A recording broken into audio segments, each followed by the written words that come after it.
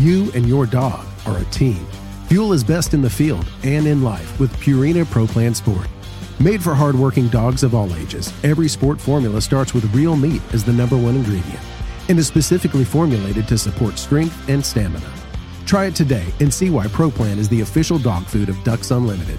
Learn more at ProPlansport.com.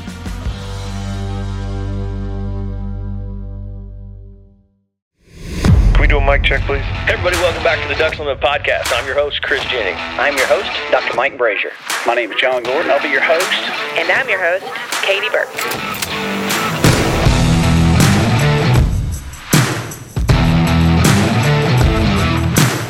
Welcome to the Ducks Unlimited podcast, the only podcast about all things waterfowl.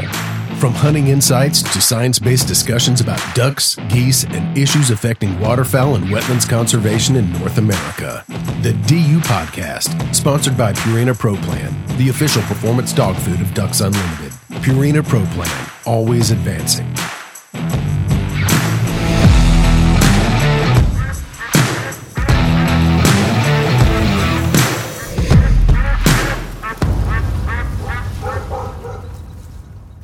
Hello, everybody, and welcome again to the Ducks Unlimited podcast. I'm your host, John Gordon, and when I first heard about an opportunity for this particular podcast, I got really excited about it because it's kind of a crossover. I've never talked to somebody and interviewed somebody who also is a podcast host on their own, and so it's a pretty unique opportunity, and I'm really excited about it. So let's welcome Kyle Green to the DU podcast. Hi there. How are you? Man, how are you doing, Kyle? I'm doing fantastic. I am in work mode 2.0 right now, but we just got done editing an awesome video for Ducks Unlimited. So I'm kind of on a little bit of a high right now because we did this 1-minute PSA. It's going to be airing next week 30 times on A&E and History Channel, teaching people about the area where I grew up duck hunting and how Ducks Unlimited is impacting and helping that area. I saw that PSA, and it was very well done, very informative. And like I said, you're from the Michigan area, correct? Yes, sir. Yes, sir. And for the folks who don't know who Kyle Green is, he's the host and executive producer of the Greenway Outdoors, also the Greenway Outdoors podcast, in which is Greenway Outdoors taking a big step forward. Kyle, you're about to be on the History Channel. Yeah, it's a culmination of 8 years of hard work with the same team that's been with me since day one, grinding. And, we started out on local channels and Pursuit Channel and Sportsman Channel and that sort of thing. But our goal is and will always be to try and get outside of the industry to bring new people in. As you guys know, 60% of our hunters and fishermen that are buying hunting and fishing licenses and, of course, Ducks Unlimited memberships, 60% of them are 55 or older white males. And in 10 to 15 years' time, they're not going to be buying as many or any licenses anymore. And we have to figure out how to, build back, get people in to fill that 60% with millennials and Generation Z. So we've been working for 8 years to try and build content that millennials and Generation Z would appreciate the most.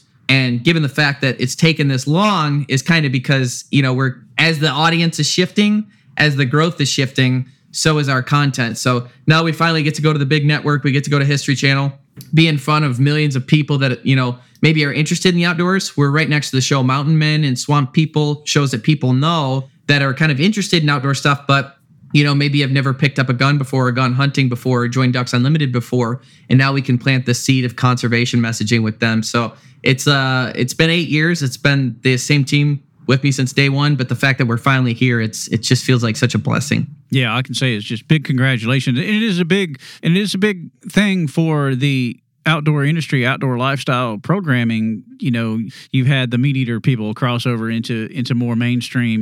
Now y'all are on the History Channel. I produce Ducks Unlimited Television and our DU Nation series on YouTube, which is really aimed at the same demographic. We're trying to reach the younger audience who's not necessarily a waterfowl hunter or conservationist, really showing them that Ducks Unlimited is what we do is just a lot more about just that, and clean water and wetlands are extremely important for all kinds of wildlife and people too. Yeah, and it's a tough nut to crack, right? Historically, outdoor content has just been kill shot shows, low production quality with GoPros, and it just, people got a bad taste in their mouth for years and kind of stayed away from the industry. And I really like your guys' content. I really do. And waterfowling, out of everything, I've traveled the world, done everything. Duck hunting is my absolute favorite. And I don't just say that. I say it over and over again in podcasts, interviews, and everything like that. They're like, oh, out of everything you do, what's your favorite? You know, I like it more than hunting access deer in Hawaii. I like it more than moose in Maine. I like it more than everything. But I like the way your guys' content is produced. And I like, obviously, the Ducks Unlimited messaging. And you guys have one of the most recognized logos ever, which is also super beneficial to you guys. But yeah, it's reaching that younger audience. They want to see things different. They like short form content, but they also like high production quality. If you're going to hold the attention of millennials and Generation Z, your production quality needs to be extremely high. And you've got to be telling a story that they can tie to. And also, I do believe that the cooking aspect of our show is probably the most popular. It's my least favorite to film. It's my favorite to eat, my least favorite to film. But I think that cooking aspect is also very important too. But I do really like your guys' content. I think we're actually going to be working together on an episode for season 2 as well on our end and with you guys. Yeah, I would love to do some work with y'all. I think it'd be fantastic. We're trying to send out the same message, right? Mm-hmm. And the conservation of the outdoors. Well, it's so important for everyone that lives in North America, around the world. If nobody's conserving our natural resources, it's just all gonna it's gonna fall apart. And so we both have the same goals. So it'd be great to work with y'all. Yeah, and I mean, like I said, I've grown up just loving Ducks Unlimited, going to the DU dinners, hoping to win prizes. All those sorts of things were always a fun thing to do as a kid. And duck hunting is like I really cut my teeth in. I grew up hunting Harson's Island, which is in Michigan here. It's one of the managed waterfowl areas. And I love the managed waterfowl areas because they kind of solve a duck hunter's biggest issue. Aside from affording the gear and getting the stuff, I think a duck hunter's biggest issue is like, well, where do I go? And the managed waterfowl areas really, really, really fix that.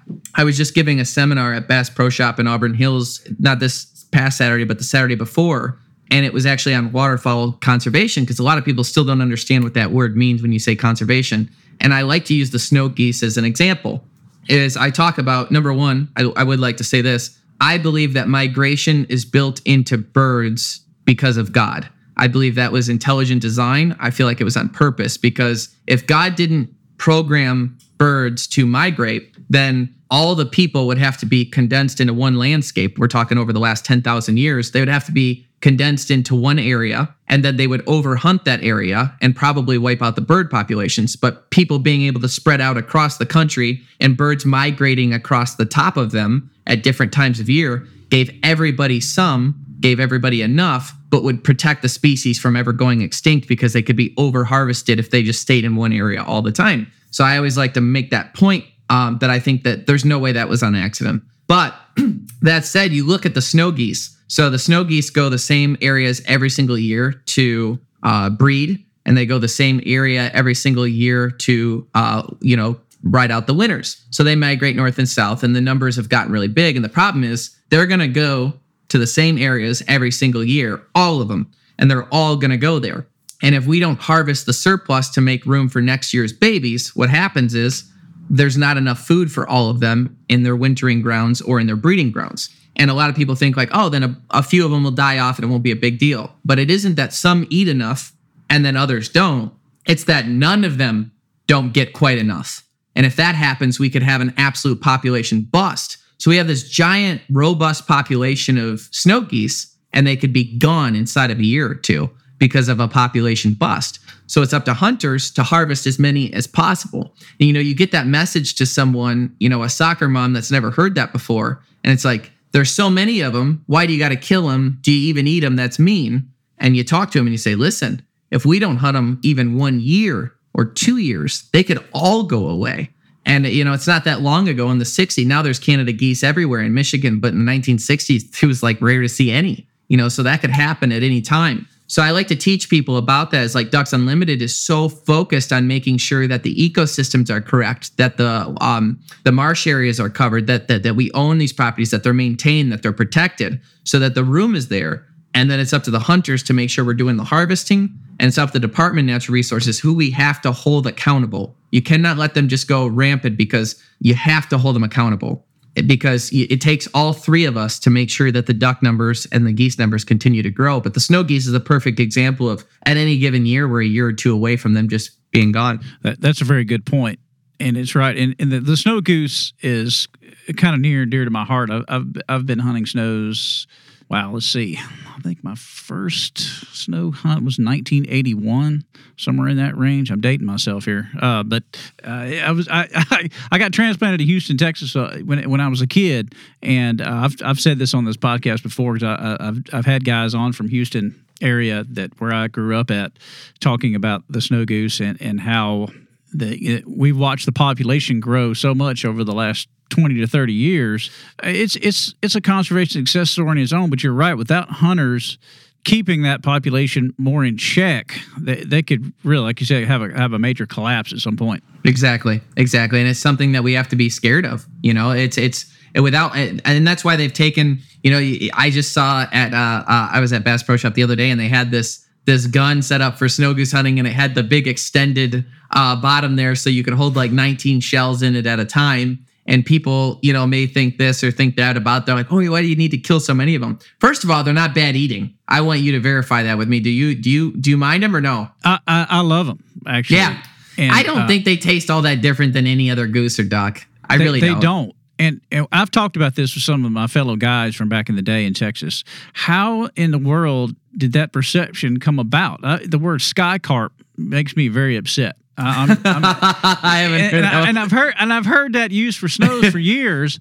And it's like people are like, "Oh, you don't eat those things, do you?" And I don't know where it started. I don't know who started it, because we always held them in very high esteem. Because the snow goose is a very worthy adversary. They are difficult to hunt. The adult population has gotten so old at this point.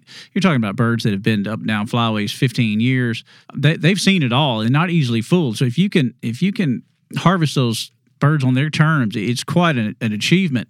So we always held it that way. We always held those birds in really high esteem. So it makes us all upset that people think that they're no good as table fare, and there's so that aspect of the hunting side of it is irrelevant, and I don't know how it happened either. They think the speckle belly is like the greatest thing of all time, and you can pretty much cook them side by side, and I really cannot tell the difference on them. Yeah, I've actually, a speckle belly is one bird I've never actually harvested. I've always kind of wanted to, because they play them up to be these big, buttery, amazing tasting birds. But I mean, I like snow geese. We don't have them here in Michigan. There's always one guy at the managed waterfowl area that gets in trouble shooting a swan, thinking it's a snow geese. But you rarely see them here. There's very few that get harvested here. It's mostly Canada goose. But I've got two nieces that are younger. I think they're 9 and 11 now, or 9 and 12, and their favorite food is Canada goose. And it's funny because they like go to school and tell kids that their favorite food is goose, so they like take it in for lunch. And they're homeschooled now after the whole COVID debacle. But before that, they were big fans of eating goose, and people just thinking it's so weird that they grew up having it, so they know how good it is. They went in with that honest try.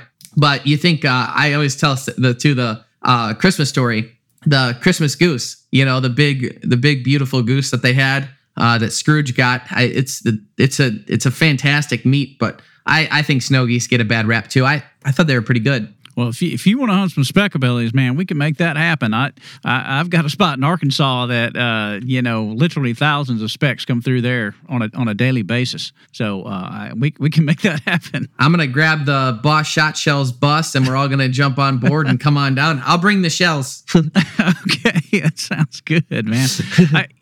That's right. Being in Michigan, I'm sure you probably got a relationship with the folks over there at Boss. Oh, they're amazing people. I mean, number one, they're like a family. They haven't been around that long. I think they got started in 2018, but their product is superior. I got to go there, and Brandon, the guy that started the whole thing, he walked me through the process on how they make the shells. And one of the most fun, one of the best afternoons we had was taking a box of a bunch of competitor shells, and we were feeding them through. And basically, they've got two lasers set up in this tube. And it shows basically when the pellets cross one and they cross the second, that tells you the exact speed of how fast they're going. And the Boss shells were so consistent; they were within 5 feet per second each. And then we were running all the other brands, and they were hundreds of feet per second off. So from that consistency standpoint, and their new wadding that they put, I'm very passionate about that. I'm a nerd when it comes to shotgun shells. So you just opened up a can of worms. But on top of that, they have the new War Chief shells with the buffering in them.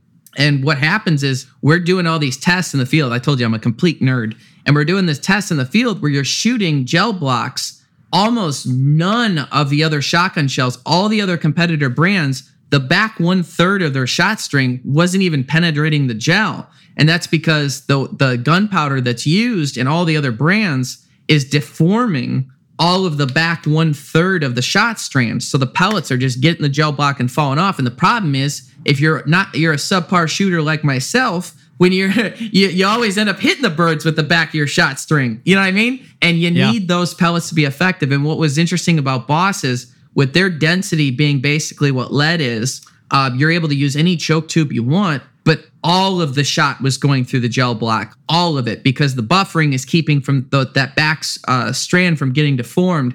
And seeing that and how they get copper to stick to bismuth, it's just, and those new warsheet flows, I'm passionate about it because they really, really, really are the best. And the fact that they're in Michigan here is great, but they're like the nicest people. And I like their direct-to-consumer approach, because somebody might look at their box of shells and think they're more expensive, but if you compare it to any competitors that are even using anything like what they are as far as the actual ingredients go in making the shells, they're cheaper than everybody. So I'm a big fan, if you can't tell.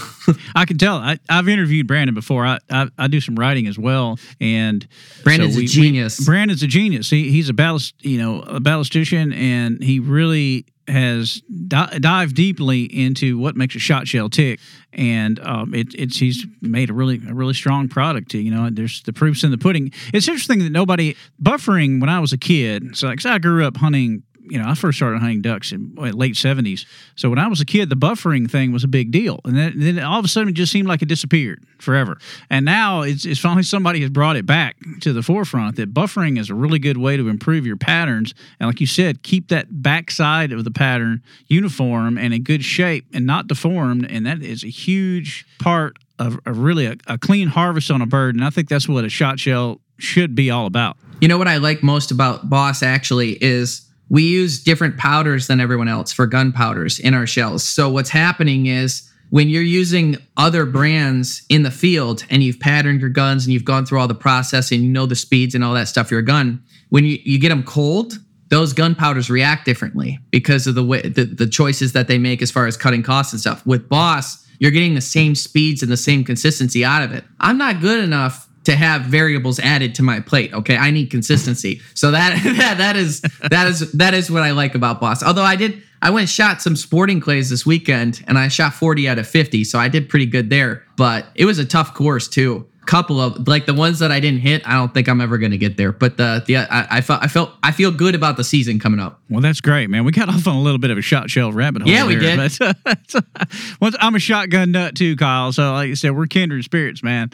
We can sit here and talk about shotguns and shooting and dogs and everything else all day, I'm sure. So anyway, I want to kind of go back in time a minute, because according to your website, you really began your career as a fitness consultant for a medical show. So how did you go from there to here? Yeah, so it was pretty interesting. I actually, when I grew up, I got my first job was being a porter, and then I sold cars, and I kind of saved up all my money over a 4 or 5 year period, and I made quite a bit in that time learning. I ended up becoming like the internet manager and that sort of thing at a dealership.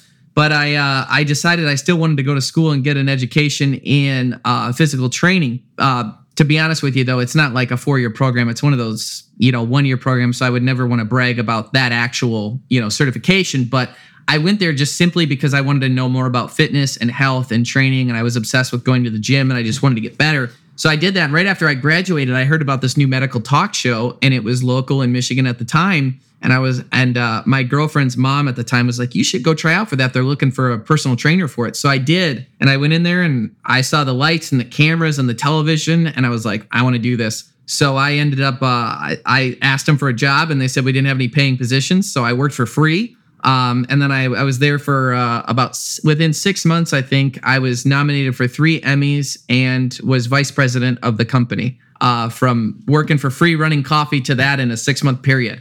So I worked my way up. I just relentlessly worked and helped build up that show to what it is today. It's called Ask Dr. Nandy. You can still see it on a bunch of different platforms. I'm not sure of the channels now. But I left there wanting to really follow my original passion, which was hunting and fishing. And I identified that problem that 60% of hunting and fishing licenses sold to white males of the age of 55. I knew if we didn't correct that, then my future kids and grandkids and stuff probably wouldn't be able to hunt. So I was like, I'm going to take what I know about the television industry. I'm going to build my own show. I got all my best friends together. We dumped all of our money into it and went for it. And then lost all our money and lost big time, got beat up bad, had a terrible, first 4 years just getting our butts kicked, wasting all our money, went from having a lot of money to no money fast, basically lost everything and just kept trucking away.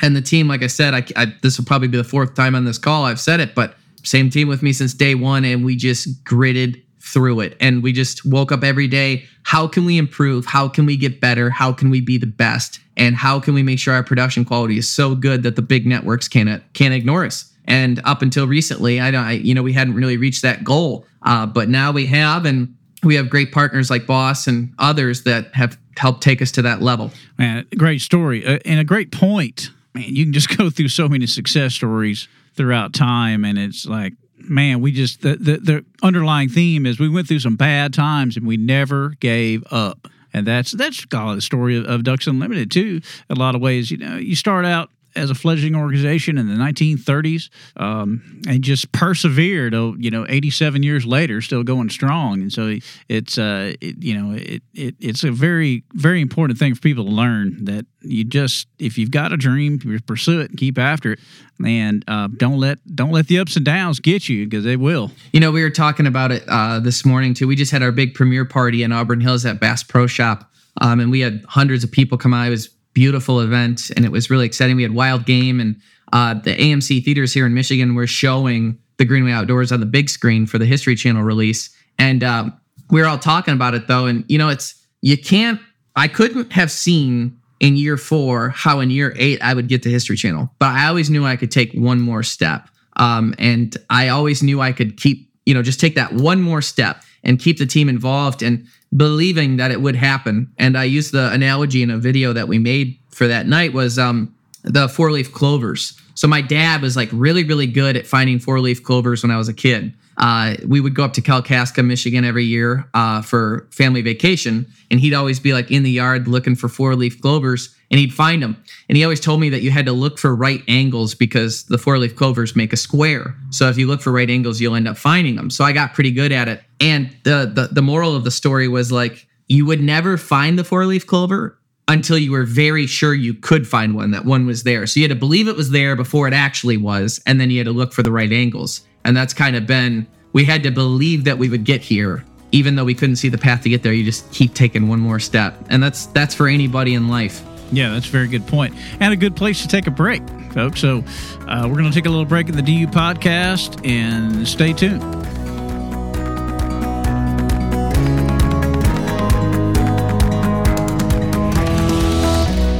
Stay tuned to the Ducks Unlimited podcast, sponsored by Purina Pro Plan, after these messages. You and your dog are a team. Fuel is best in the field and in life with Purina Pro Plan Sport. Made for hardworking dogs of all ages, every sport formula starts with real meat as the #1 ingredient and is specifically formulated to support strength and stamina. Try it today and see why Pro Plan is the official dog food of Ducks Unlimited. Learn more at ProPlansport.com.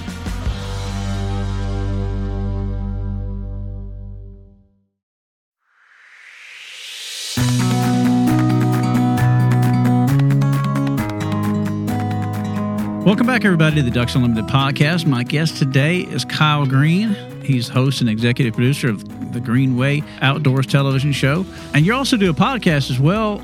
Kyle, tell folks a little bit about your podcasting. Yes, so the podcast is hosted by the core 4 of the group. You've got our director, our producer, and then myself, and then my other host of the television show, Jeffrey, who's been my best friend since we were 5 years old.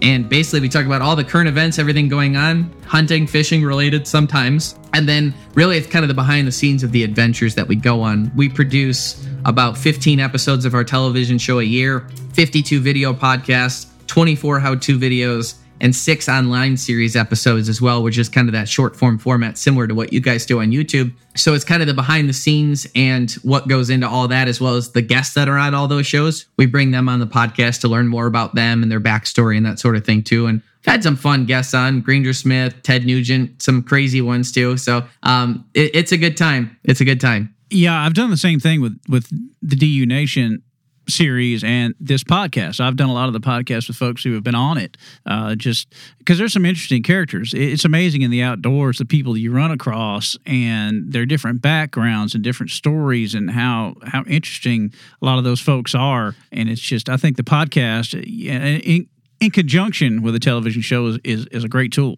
Absolutely. Yeah, it's you can only accomplish so much in a half-hour show. And like a lot of times we find one of the episodes we did, actually it's the premiere episode that'll air Saturday, September 2nd on History and then History streaming afterwards.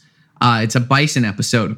And there was so many angles to this episode, there was no way we could accomplish it all just in the actual show itself. And one of the big pieces of it is that the buffalo or bison didn't get down to 45 bison were left in the United States of America. That wasn't because of white guys killing them and Native Americans killing them. It was because of disease. And the idea, my goal was that people needed to know that because the narrative has been Dances with Wolves forever, right? And not to say that didn't happen and it was terrible and tragic and that there wasn't bounties put on bison and that our goal wasn't, the white man's goal wasn't to get rid of the bison in order to hurt the Native Americans and put them on welfare. All that happened. But the what killed the most animals was disease. There's a disease called malignant catarrhal fever, which is from sheep. And a sheep will have a fever for like a day or two and then he'll be fine. But if a bison gets it, he'll die so fast that he can't even spread it to other bison, normally within 24 hours. So they're very prone to getting disease. Now, we cover that a little bit in the show, but how are you going to do that in a half hour and do the hunt and everything else too? So that's kind of what the podcast is for, is to dive deeper into those stories and teach people what's really going on. And you have to be able to identify the problem with opinion-free in order to solve it. Excellent point. And it is bison, folks out there. It's not buffalo. Yeah. People get that wrong all the time. It's funny. I think the buffalo species are mainly in Africa and Asia, and it's the American bison. A fascinating animal and such a big part of U.S. history. Sure is. Without those animals, a lot of pioneer families could not have survived, could not have really moved, expanded westward. Without those as a food source. It's interesting. My grandfather he was kind of a visionary guy. He had an idea that he was going to produce beefaloes. He was a rancher in Mississippi and brought in, I think he got them from Montana. I think they're 50 or 60 head. And my mother tells me the stories about that. There's cattle and then there's bison and how aggressive that those things are, and the fact that you did not want to tangle with them because they were coming at you, and so don't get them confused. But what happened with that was once again, climate, disease, and everything. It was just too hot down here, in the South for those bison to really survive and thrive, and they just I think all of them ended up expiring before it was all over with. But that's another story. But there's all kind of stories like that out there of folks in the outdoors. Speaking of my grandfather, we'll go back to shotguns for a little bit. And this was a podcast. I looked at it, and the title of it caught my attention because my grandfather was a big time quail hunter. Back when the bobwhite quail here in the South, in the state of Mississippi especially, they were prolific. And of course, over the years, farming practices, different things have happened, and the South has lost most of their quail. But my grandfather was a wing shooter. He never was a big game hunter at all. But his favorite gauge was the 28. And you had a podcast called the 28 Gauger. And I was pretty intrigued by that. I said, okay, I got to listen to what they have to say about the 28 gauge. No. Because, but my grandfather wasn't one of those guys, right? He wasn't, trying to say, oh man, he just really liked, light, quick shotguns for bobwhites. And so he just kind of fell in love with that gun. But, and I get what you were saying about it, but, I don't know, man, I'm such a fan of all the way through I've got 10s, 12s, 16, 20s, 28s, but tell us a little about the 28 Gauger. Yeah, that's I'm as red as can be right now. I'm blushing. So the premise was this: in the hunting and fishing industry, I say that there's two types of people, and there's one type of person in the outdoor industry, which I'd like to think is a lot of them, and I'd like to think they're the bigger portion. It's the nice people that will do anything for you. They're the people that will invite you out to shoot speckled bellies in Arkansas. They're the people that will go out of their way to lend someone a hand or give advice and help them in any sort of way. And then there's the other type, which you often run into when you go into an archery shop or you go into a gun shop and you don't know everything, so you're an idiot. And they treat you stupid, and they talk down to you, and they belittle you, and they're secretive, and they don't want people in the industry, and they want to keep people out of the industry, and they want to hog it, and that sort of thing. That there's that other group.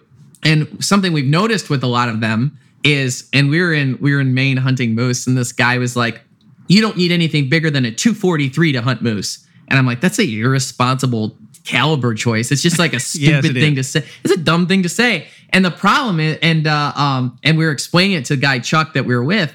We're like, yeah, this, like, you ever notice like that group of people that always talk down to everyone? They have like this ego based around using the most minimal amount of equipment possible, to the point where it's irresponsible and stupid. And I said, it's it's like the person that's like, oh, you're hunting pheasant. If you're using anything more than a 28 gauge, you're just ruining them.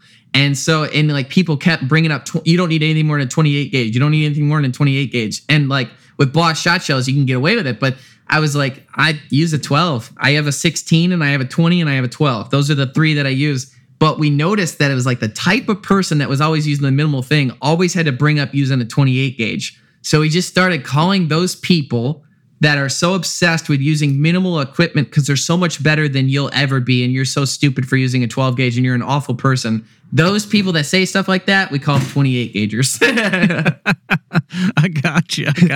Well, And most duck hunters don't, which is good. So I think we'll be okay on this podcast. But and that's a good point. Just from a conservation angle, I think that, really knowing and learning how to shoot, the equipment you use, dogs are a huge part. They're a big part of conservation as well, conserving game.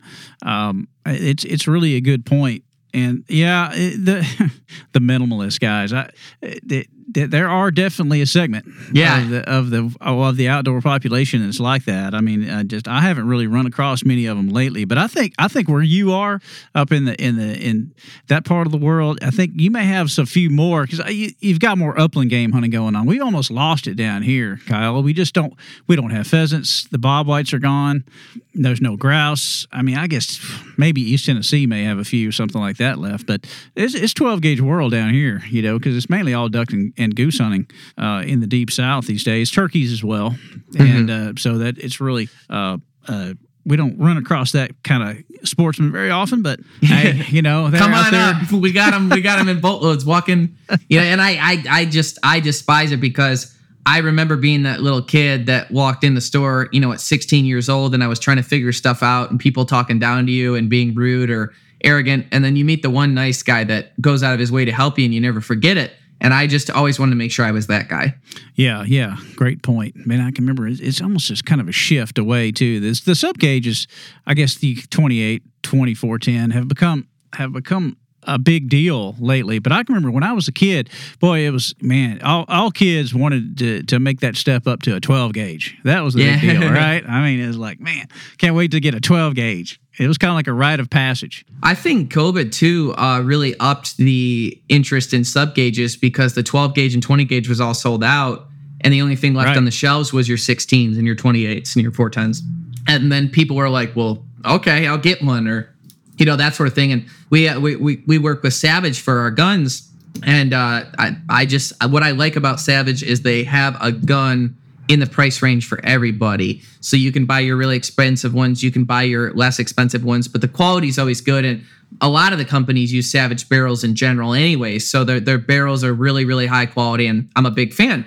But they just came out with their 5.55, which is their over and under. They've got a 16 gauge, and that's going to be my go-to upland gun this year. Is that 16 gauge, and Boss makes shells for it, so it kind of worked out perfect. But I think that's the perfect in the middle. It's not, it's not overkill like the 12 for upland, but it's not underkill with the 20, because sometimes, in Michigan for the first, month or so of the season, everything's so green and thick that you want that, a little bit more chutzpah than a 20 gauge a lot of times. Yeah, I'm a big 16 gauge fan. You brought it up once again, kindred spirits, man. I have a Stevens 555E 16 gauge over under. Yeah, you know the gun. And I was shooting boss ammo through it. As a matter of fact, boss number 7s, man.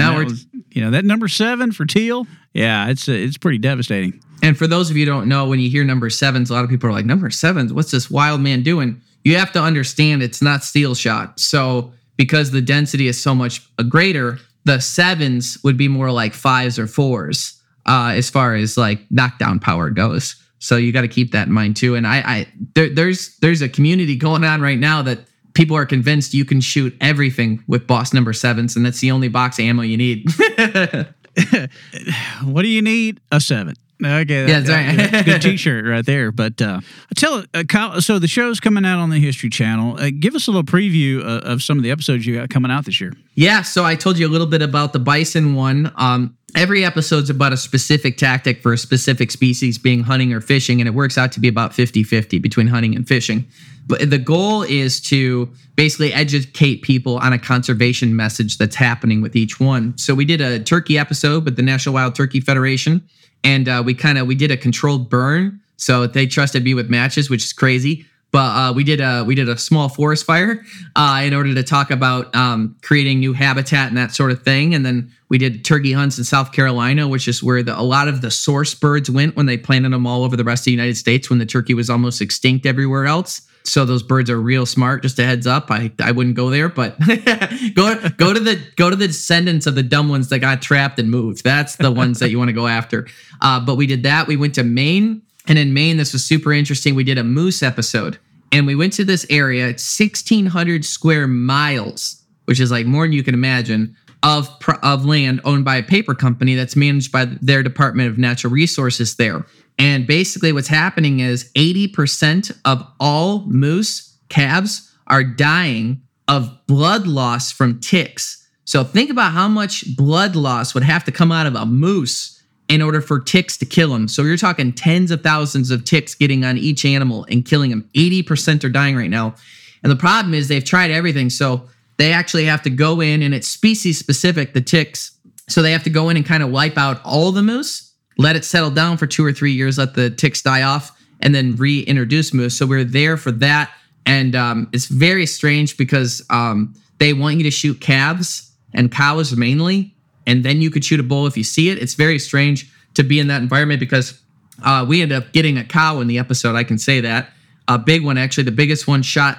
We were like a few weeks or months into the season. We actually shot the biggest cow that year so far in the state. And I don't know if it ended up being number 1 still or not, but it was a very big cow. But she had a calf with her, and it was just very hard emotionally to figure, like everything in me was saying, don't shoot, don't shoot, don't shoot, but you have to. And if you let them go, you're prolonging the problem with the ticks and you're killing off other moose by not killing them. But it was just strange. And then once we got the cow, we told other people, and then they were going after, they're like, where was the calf? Where was the calf? I was like, geez, we put that poor thing in the Hunger Games. But the numbers are just, sorry, it's a little dark, but it's true. But the whole goal is like they have to wipe them all out and then reintroduce moose after the ticks die. And if we don't solve this problem quick, those ticks, right now it's species specific, but they might get creative if we give them time to continue to evolve and figure things out and start getting on deer and that sort of thing too.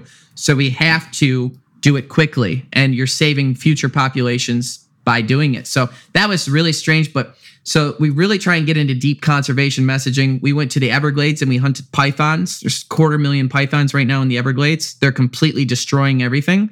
99% of every animal with fur is gone. And for a while, 2 species per week were going extinct. And the only reason why it's gone down to 1 or 0 per week right now is because we're running out.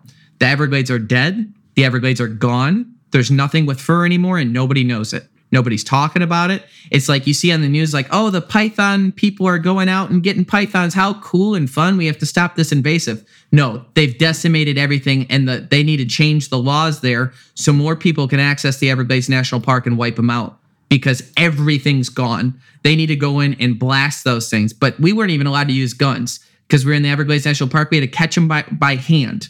Do you want to go catch a python, a 15-foot python that can kill you by hand? Meanwhile, there's only like 8 people that have access to the Everglades National Park. So we're also sounding the alarm on stupid things like that to try and get more people involved, to try and change the narrative, and use common sense when it comes to conservation. So that's another. So we're hunting moose, we're hunting pythons, we're fishing for. We went up to remote Idaho and we ice fish remote lakes, and the conservation story there is the cutthroat trout. The Yellowstone cutthroat, they're taking them out of the rivers and stocking them in these remote fishless lakes to get the DNA spread out, so that if the river gets knocked out, the species isn't gone. We're talking near the South Fork and that sort of thing. A lot of people know the Snake River. So we went to all these remote lakes where they did all these stockings, and we traveled there by snowmobile 40 miles into the mountains in order to get there and see if the fish stocking had worked, so that they can advertise it to locals who are trying to get away from the tourists on the river. This is for this upcoming spring season. So that was really fun. And just everything's a conservation message, high energy, high octane, high adventure, crazy, cool environments, just getting out there and getting after it. Man, sounds like a show I'm going to have to watch for sure. I hope, like I said, I'll be more. As being a storyteller too, I love the fact that y'all are really diving deep into issues that are problems. Man, the tick. And once again, it may be ticks and roaches left after the nuclear war, right? Those things are the most resilient thing. And you brought up controlled burning. That's a huge aspect of conservation that people have really forgotten about. The fact that Mother Nature used to control a lot of that. There were, wildfires would clean out underbrush, clean out all and really improve the health of forests and really control a lot of things like ticks and other insects. And man, now you're controlling the fire in most places, and so it's not allowed to happen. So you've seen like species like ticks really explode. What baffled me was what we learned from the scientists was they couldn't believe going into the research. They wouldn't have anticipated this. How many fires are caused by lightning strikes? But now when a fire happens, like you said it, we put it out. A fire happens, we put it out right away. So all these burns that would have happened aren't happening. And that was kind of, I question everything. I trust nothing. I have to get to the bottom of it. And when we were looking at the turkey and we're talking about the controlled burns, I'm like, there was turkeys here long before we were doing controlled burns. So what's the deal? And then working with the NWTF, we discovered, we're like, oh, okay. So there was all these lightning strikes causing all these fires. Now that doesn't exist because we put them out when it starts. And on top of that, we have all these cities built up. So even when the fires happen, they can't jump and go as far as they normally would have. So everything is just so minor. And then you have to go in, you have to clear this out. Otherwise, you're not going to have the turkey populations you want. So it's very interesting. Yeah, it is. It is. Fire is a really great conservation tool, and it's used well throughout the South. Control burns really help. Quail populations, turkey, whitetails, all of it. It's like I said, that was Mother Nature's cleansing product, so to speak, with lightning and fire. That it really helped it out. It made me think too. Is like we talked about man inventing fire, right? And it was like, well, did they know it existed before they figure out how to make it? Well, based on the research we did with all the lightning strikes, they must have. They must have seen fire. But they probably weren't. Whenever they did, it was probably like, oh no, not like let's, put a piece of meat on a stick and try it out. You know what I mean? They're probably like, oh crap, every time it happens. So it's just interesting how they learned to control it. Yeah, I'm a big history buff, man. The evolution of a lot of things is pretty fascinating to me about how, we harnessed fire, domesticated dogs. I'm a big dog guy. The fact that you turned a wolf into your golden retriever. Companion. Yeah, that's it. It's like, man, how did that happen? Right. And it's pretty fascinating. It's pretty fascinating. Yeah, you look at a Yorkie. You know what I mean? Right. Like, how the heck? Dog breeding is pretty fascinating to me too. And it was interesting. You said golden retriever. That's what I have. Oh yeah. Yeah, I feel bad. Golden retrievers are a passion of mine. They're such wonderful dogs. It's a field golden. Mm-hmm. Yeah. So talk about the difference. I know the difference, but that is because I'm really looking at that right now as field goldens. So I want to hear your thoughts on it. Okay, so the Labrador, started in England, and it was really the English aristocracy that developed the Labrador Retriever into a lot of the dog that you see today. But there's, in Scotland is where the Golden started, and the Golden Retriever started out as a mix of different breeds that they brought together to create the field golden retriever, which is a much smaller, shorter coated, redder dog than you would see in the pet market, right? So those dogs develop from there, and there's still, a continuity of people around the world who are breeding and continuing the field golden tradition. Although I think in the golden retriever population, you'd have to say that at least 80% are probably more show pet oriented dogs, for sure. And so they've lost a lot. They've lost their instincts, and I love just golden retrievers in general. They're some of the sweetest dogs in the world. But my dog Buster, he's in my office right now as we speak, because he's with me everywhere, and it's great to work at Ducks Unlimited, man. It's a very dog friendly environment, so I get to bring him every single day. He's got a bit of a fan club, that wants to come by and visit. But he's a compact dog. He's like 50 pounds. He's out of a couple of really strong lines. My good buddy Mark Atwater, he was a really great dog photographer. I'm sure you've probably seen some of his work. If you don't know who he is, if you've seen some great dog pictures, a lot of them in DU magazine, as a matter of fact. He's done a lot of great photography work for us. He got off into field goldens, and the dog that's my dog Sire was one of Mark's dogs, and then his grandsire is one of Mark's dogs, and he's really developed a strong line of them. So the field golden retriever is such a blend of incredible hunting instincts, an incredible off switch, and incredible intelligence. That's what it's like the three best things you could have in a dog. That's what I tell people. And I think you're tired of me talking about it, I'm sure, but I'm not hitting in the waterfowl world, the Labrador is king. Yeah. And it always will be. And I like Chesapeake Bay Retrievers too as well. They're pretty cool dogs. But, I'm really, the field golden is a different dog. And I just think it's just an excellent hunting companion. How is the shedding? Not bad at all. You would think that a long-haired dog like that, and they're not that long comparatively. It's a really more coarse, compact coat than the pet style golden. So I would say it's the worst shedding dog I've ever had in my life was a German Shorthair. Yeah. She shed like wildfire. Yep. And the shortest coat of any dog I've ever had. So there's no correlation, I don't think, a lot of times to the coat length and shedding. So I would say I've seen labs shed a lot worse than those golden retrievers. I grew up, I had a Lab and Springer Spaniel mix when I was a kid, and he shed quite a bit too. But a field golden has had my eye for a long time now. It's just we travel so much. I'm not married or anything, but if I was, or when I am, I that's kind of my thought process as a field golden.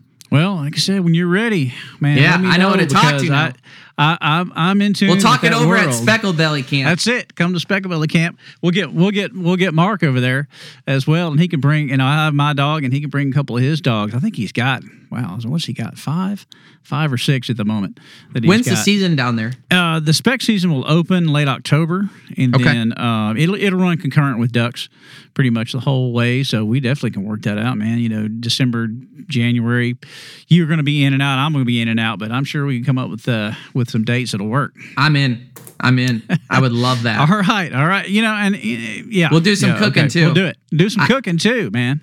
I don't think I mentioned that, but in our show, we've got a beautiful studio kitchen here in Auburn Hills. In every episode, we cover that conservation messaging, but we cook everything we get every episode. And we try to do like a 5-star cool recipe that you get at like a restaurant, not something that's just throw it on the grill. And, we're not making poppers for Dove. You know what I mean? We're trying to mix it up a little bit. Man, that's a great point. There's so much more to do with wild game than just people know like that, right? Wrapping bacon.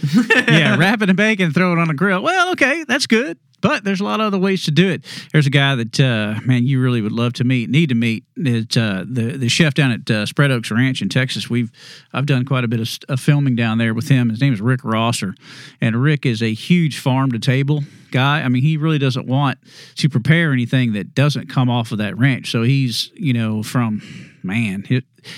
charcuterie boards are the most incredible thing I've ever seen. He'll have meats on there that have been aging for over a year. Wow. He's serious about it. Rick is a great guy. We'll have Rick on DU Nation again coming up soon.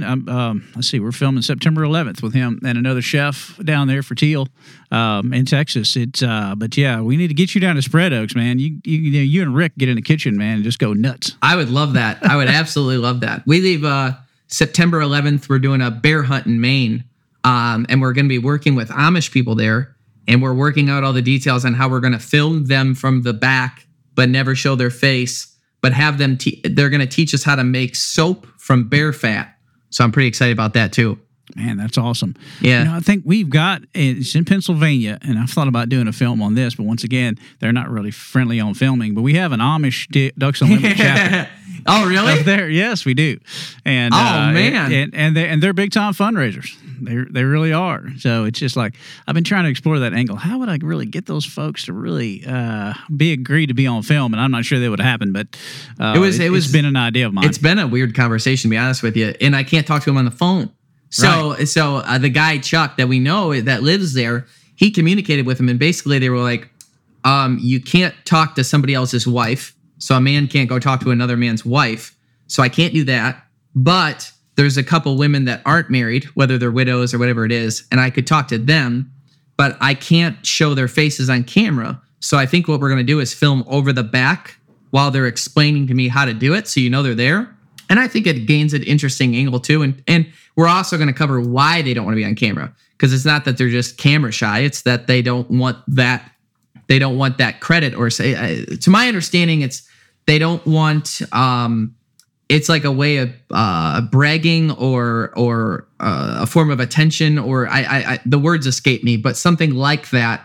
That's why they don't want that a picture of themselves. But yeah, it's. I'm not saying it correct, so don't quote me on it, but it's something like that. Gotcha. But yeah, so we're going to do that. And then, and I guess Chuck was like, just so you know, like the guys there are going to razz you big time. I was like, why? He's like, because you're doing a woman's job by making the soap. So they're just going to be ripping you up. And I was like, well, so I don't know what the hell I'm walking into, to be honest with you, but it should be interesting. Yeah, that will be interesting. Maine, we did a Ducks Unlimited television episode there a couple of years ago. It was really great. That's a beautiful part of the country. It really is. No, I've been to 42 states now, and the two sleeper states that nobody talks about that are my favorite is Idaho and Maine. Bill, you brought up Idaho. I've got some contacts out there, and talk about great waterfowl hunting. Idaho has got it. The Snake River. You've got a lot of big wetland areas. Ducks Unlimited has been really active out there in the West over the last decade, really helping develop those kind of projects. But Idaho's a state. Oh man, beautiful place, incredible big game, waterfowl, upland. It's really got it all. Fishing. The Department of Fish and Game there is the most impressive that I've run into yet. They are so scientific based. They are so focused on doing exactly what the consumer wants. They put out surveys every year and say, hey, these are our ideas. Which one would you like to fund? And they ask the people buying the hunting and fishing licenses, and then they do the project specifically based on that, all science-based. And I was seeing interactions between the Department of Natural Resources there and the fishermen, and it was amazing.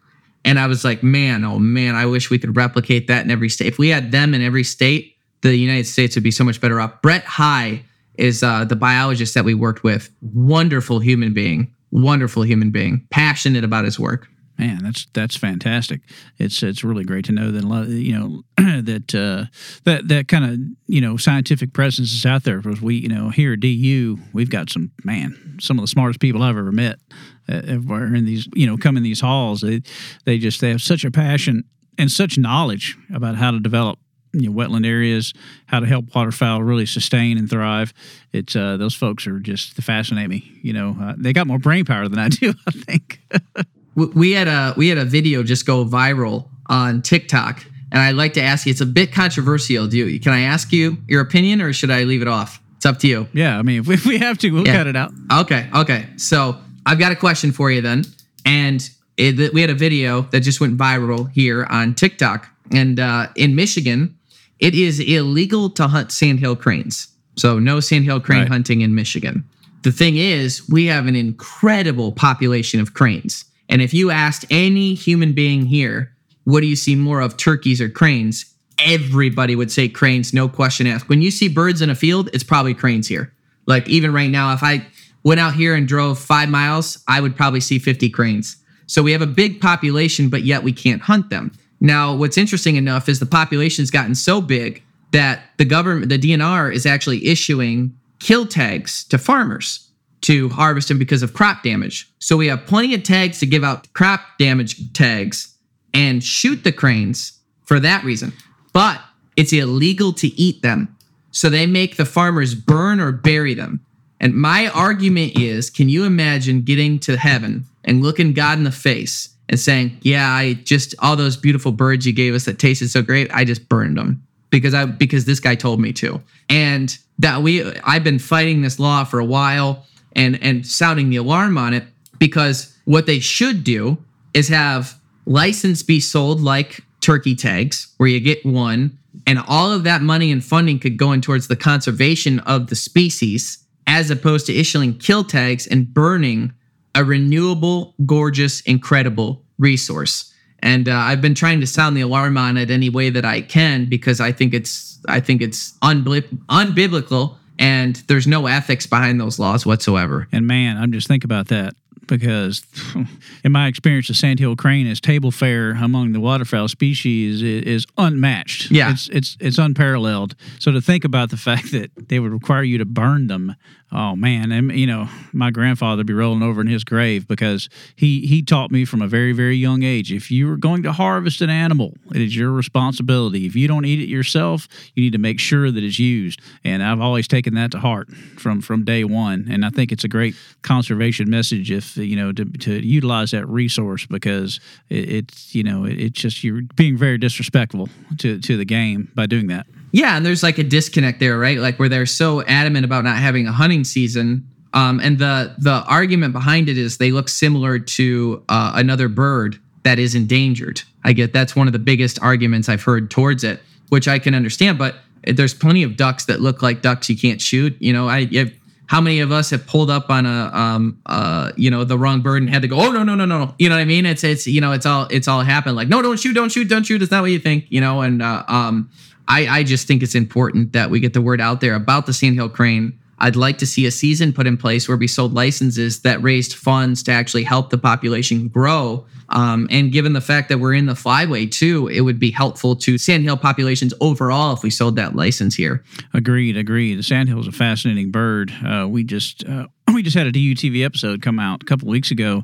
Our chief fundraising officer, he goes every year to the Lubbock, Texas area and hunt sandhills, and it's a great area to hunt them. But Texas has always embraced the hunting of sandhill crane. Although you were talking about being confused with another species, at one point in time, I think it was below I-35 in the Texas coastal region, crane season was never open because the fact there were whooping cranes around. That was the bird. I could never remember if the word was right. I've been up close to whooping cranes, and it's just, man, I don't see how you'd confuse them. It's a much bigger white bird compared to a smaller dusky gray bird that has a different call. So I'm like, I'm not sure how you really confuse that. We're also the only state without a dove season, so I mean that's okay. We're not allowed to hunt we're not allowed to hunt doves because they're a songbird. Oh man, that's rough. Yeah, the number one harvested animal on the face of the earth. We're not allowed to hunt in Michigan. So, man, I got some DU Nation stuff coming up in Texas, and we're going to talk about white-winged doves. And we're going to hunt white wings, and the fact that how the white-winged populations in Texas have expanded over the years, and now there's special seasons. That when I was a kid, they were only able to hunt white-wing in the valley and in Mexico because their range wasn't expanded beyond that. And so it was a very South Texas thing, and now it's white wing. They've got 6 days of special white wing season in the South Zone that so you can really expand the harvest of it. And I think the numbers I've heard this year that in Texas, I think it's 11.7 million white wing this year. So they had a really great hatch this year. And morning doves too. I think the morning doves are up like 40% over last year. But man, I can't even. Dove hunting's been such a big part of my life. It kind of kicks everything off. That man, I have to move out of Michigan. I think I just. I love this state. I love the seasons. I love the adventure here. I'll never leave, but I've got some things to fix up with our laws here. We've got a deer bait ban here, which is incredibly ignorant. And the science is out that, it doesn't make any sense. The DNR actually came together and then got it and said, hey, the public is upset about this deer bait ban. Because it does, moving apples 100 yards from an apple tree close to your stand doesn't create chronic wasting disease. That's not how it works. So once they realized it, they got it all the way up to the governor, and she's never hunted it a day in her life, so she vetoed it. So now we can't, it's the problem with Michigan is like some people don't like baiting, and that's okay. But in Michigan, a lot of people have 10 acres or 5 acres or 20 acres, and that's their piece of land they can hunt. They can't trek all across the world the land here. So they do what they can to make their land as interesting or good to deer as they possibly can. And one of the things they do is deer, they bait. And a lot of guys, they get 1 weekend a year off or, to go up deer hunting, and they bait and they harvest their deer and they go home. But now we're seeing the harvest numbers plummet because of the no deer baiting, because now they're staying on specific lands that people don't have access to. And so now the numbers are going up, but somehow that makes chronic wasting disease okay. Having a bunch more deer on the landscape making out with each other 24/7, that's not a problem. But moving some apples, it bothers me a little bit because we've got some laws to clean up here. And that's part of it. That's why I like DU, is because you guys are so science focused. And then all that science pushing happens. And then that information is given to the hunters and the Department of Natural Resources. And you have great people in the Michigan DNR, like John Darlin, the people we worked with in the DU video and manage the Harson's Island waterfowl area. They work with you guys. Thank God for the information that you guys give them so that they can make educated decisions. So because of Ducks Unlimited, I have no problems with how the waterfowl is managed here. I think it's managed very, very well. And we just need you guys to branch out and handle every other animal, and then we'll be good to go. Well, we make a point that what we do is beneficial to really all other wildlife and people too. But I don't know, Kyle. It may be a stretch to get the administration to really want to move away from into different things than the waterfowl. But anyway, man, this has been fantastic. I sure appreciate you coming on the DU podcast, and we're really looking forward to watching the show on the History Channel. It's really exciting. Thank you so much. Yeah, I hope everyone will tune in every Saturday at 9 a.m. and 9:30 a.m. Eastern Standard. Check your local listings. But every Saturday in September, there'll be 2 brand new episodes back to back. So either set your DVR, check it out on Hulu, and everywhere else, you can find History Channel. Excellent. And once again, man, we thank you very much for being a strong partner with Ducks Unlimited and a partner in conservation. We're all in this together, and we just got to keep on pushing it forward. Amen. All right, folks. Once again, thanks for listening to the Ducks Unlimited podcast and supporting wetlands and waterfowl conservation. Thank you for listening to the DU Podcast, sponsored by Purina Pro Plan, the official performance dog food of Ducks Unlimited. Purina Pro Plan, always advancing. Be sure to rate, review, and subscribe to the show, and visit ducks.org/DU Podcast. Opinions expressed by guests do not necessarily reflect those of Ducks Unlimited. Until next time, stay tuned to the Ducks.